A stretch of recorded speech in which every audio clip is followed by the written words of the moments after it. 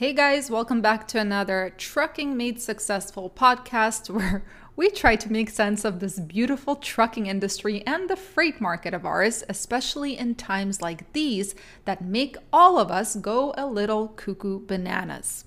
I hope you guys are having a manageable week, keeping your fingers crossed for a brighter future and kicking some butt in rate negotiations.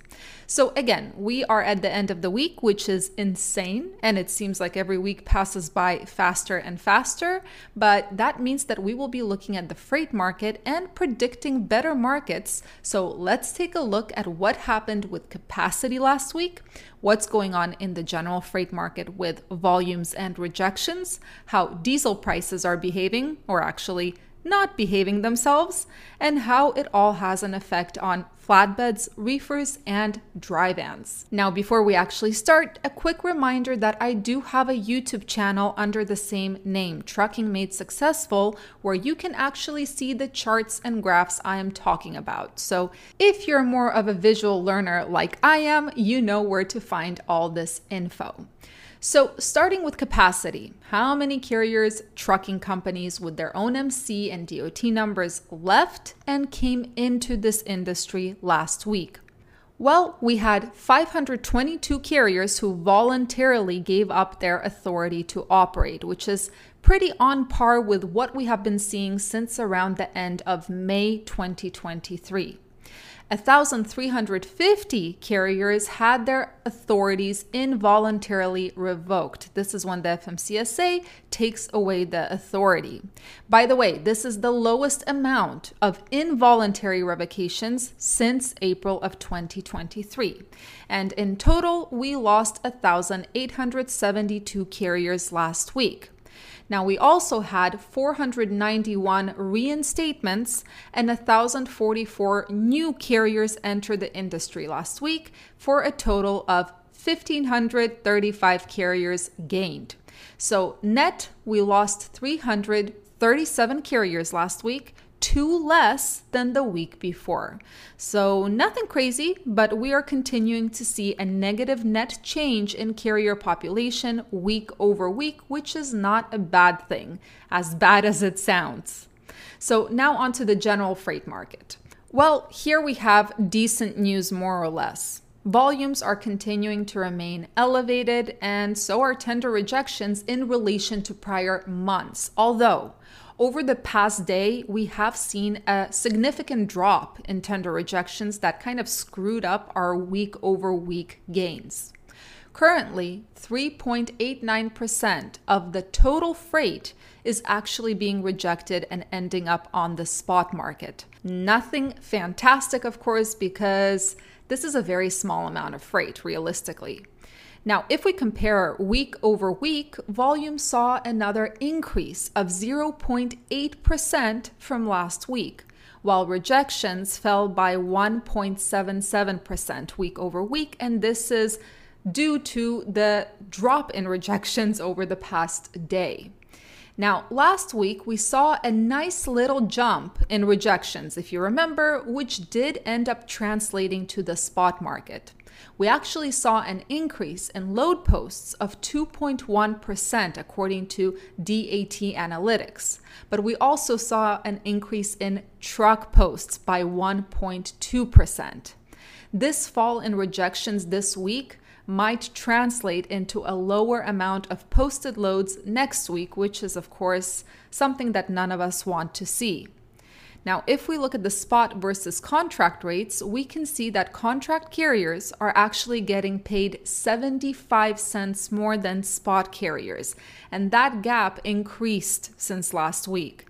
Unfortunately, that's not the best of news, because if contract carriers continue getting significantly more per mile than spot carriers, they will not be likely to reject the freight for a better alternative. They still will be rejecting it due to a lack of capacity, and of course, if capacity continues leaving, we will see that effect, but currently, there seems to be enough capacity to actually soak up most of the freight, sadly. All right, now on to diesel prices. Once again, no good news here because diesel prices, although they have slowed their upward momentum, they are still climbing, and currently we are at an average of $4.38 per gallon. Now, some see this as good news because they say that this increase in diesel prices provides enough of a fatal blow to run more capacity out of the industry and perhaps even discourage new carriers from coming in. My opinion, I will believe it when I see it because so far those diesel prices are not having much of an effect.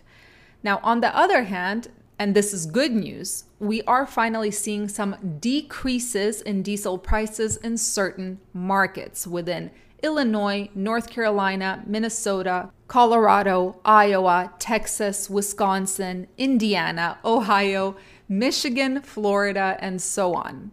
On the West Coast and in the Northeast, it's nothing but increases. Now, on to some specific data, and as always, we're starting with flatbeds.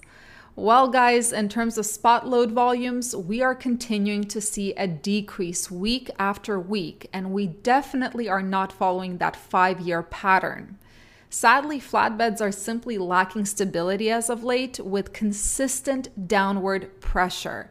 And rate-wise on the spot market, we saw another decrease, although we are still following that 5-year pattern, which is good. As of last week, flatbeds are paying on average around $2.30 to $2.35 per mile, but we should be at $2.40 according to the 5-year average. It's not a disaster, but it's not great. Now, if we look at the DAT heat map for flatbeds, the Pacific Northwest is hot, hot, hot. There are way more loads than there are trucks there, and that area is actually growing, which is nice. Central California is also heating up, as is the South, which is amazing. For a while there, the South was kind of dissolving into a mediocre market, but this week it's heating up again, which is always a welcome sign. All right, let's chat about reefers. Spot loads increased from last week, which is exactly what they should have done according to that 5-year pattern. Any following of the pattern actually gives me a ton of hope because it makes things more or less predictable. I don't do well in situations where I cannot predict and be prepared. Now, if we continue following that 5-year pattern, we should see some more increases in spot volumes to come with peaks and valleys, of course, but in general, there should be an increase. And guess what? More good news for reefers. As of last week, we saw an increase in the average posted rate per mile, which drew the reefer closer to that 5-year average. Now, as of last week, reefer loads were posted for an average of $2.47 or 48 cents per mile, whereas the 5-year average shows us around $2.57 per mile or so. So here's hoping this upward trend continues for reefers as we continue getting deeper into peak season. All right, so what happened with the general freight market week over week for reefers? And reminder, we are talking about all reefer freight, not just spot freight. Well, this is the first time where we're seeing more increases than decreases when it comes to freight volume. The Washington state area, Northern and Southern California, Nogales, Arizona, Nebraska, Minnesota, Wisconsin, Illinois, Indiana, Kansas, Ohio, upstate New York, South Carolina, Virginia, and even Miami, Florida all saw volume increases week over week. Now, Arkansas, Tennessee, Iowa, South Carolina, Georgia, and Pennsylvania, and Virginia saw decreases in volumes week over week. Sadly, though, the situation with rejections for reefers week over week is not as exciting. Yeah, we saw increases in Idaho, small increases in the Pendleton, Oregon area, North Dakota, Lincoln, Nebraska, Minnesota, upstate New York, and North Carolina, but everywhere else, there was either a decrease or no change at all. Now, on the spot market, it looks like Idaho, Pendleton, Oregon, Utah, Central California, South Dakota, Wisconsin, Omaha, Michigan, Maine are all tight markets. For the most part, good markets are kind of spread out, but The good news is that the markets surrounding those hot markets are also heating up, whereas about a month ago we saw quote unquote good markets surrounded by death. So there is some nice movement there. It's small, but it is there. So where will the relatively better areas for reefers be next week? And the way we determine this is by looking at the general freight market volume and rejections for reefers and finding areas with high volume and high rejection rates that will be reflected on the load boards in 3 to 7 days from today. So Idaho, 18.4% rejection, decent volume. Pendleton, Oregon, which also includes the Grandview, Washington market, 18.86 rejection rates and some volume. Central California, now the rejection is only 8%, so less than 10%, but there is so much volume it makes up for it. Minneapolis, Minnesota is the winner here, 23.5% rejection. Iowa and Wisconsin have over 11% rejections. Omaha, Nebraska, 13.86% rejection. And Memphis, Tennessee, which was a hot market for a while there, unfortunately, it's a dying market, but the rejection rates are still at 12.42%. All right, finally, we have our dry vans, which have shown an incredible amount of stability in the past month, relatively speaking. Volumes on the spot market stayed the same as last week. Absolutely no change. Now, spot rates for dry vans unfortunately saw a very small decrease to around $1.89 per mile, whereas we should be around $2.18 to $2.20 per mile, according to that 5-year average. If we follow that average pattern, we should see an increase in the spot rates in the next month, followed by a decrease, then stability through around November 5th. And then from November 5th until the end of the year, we should see, hopefully, another increase in the average posted rate for dry vans. Now, the general freight market, starting with volumes, shows us that the West Coast consists mostly of volume decreases or no change, except for the San Francisco area, as well as the Reno, Nevada area, where there were volume increases. Houston, Oklahoma, Colorado, Lincoln, Nebraska, Michigan, Alabama, and then parts of Illinois, Iowa, West Virginia, and Virginia saw volume increases. Now, there were some significant decreases in volumes as well, and those happened in Oregon, Phoenix, Arizona, South Dakota, Dallas, Indiana, Mississippi, and parts of Georgia.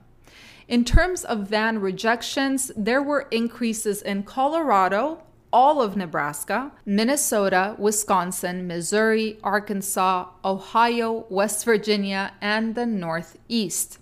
Also, a few increases in Idaho and Oregon, as well as the Dallas, Texas area and Oklahoma.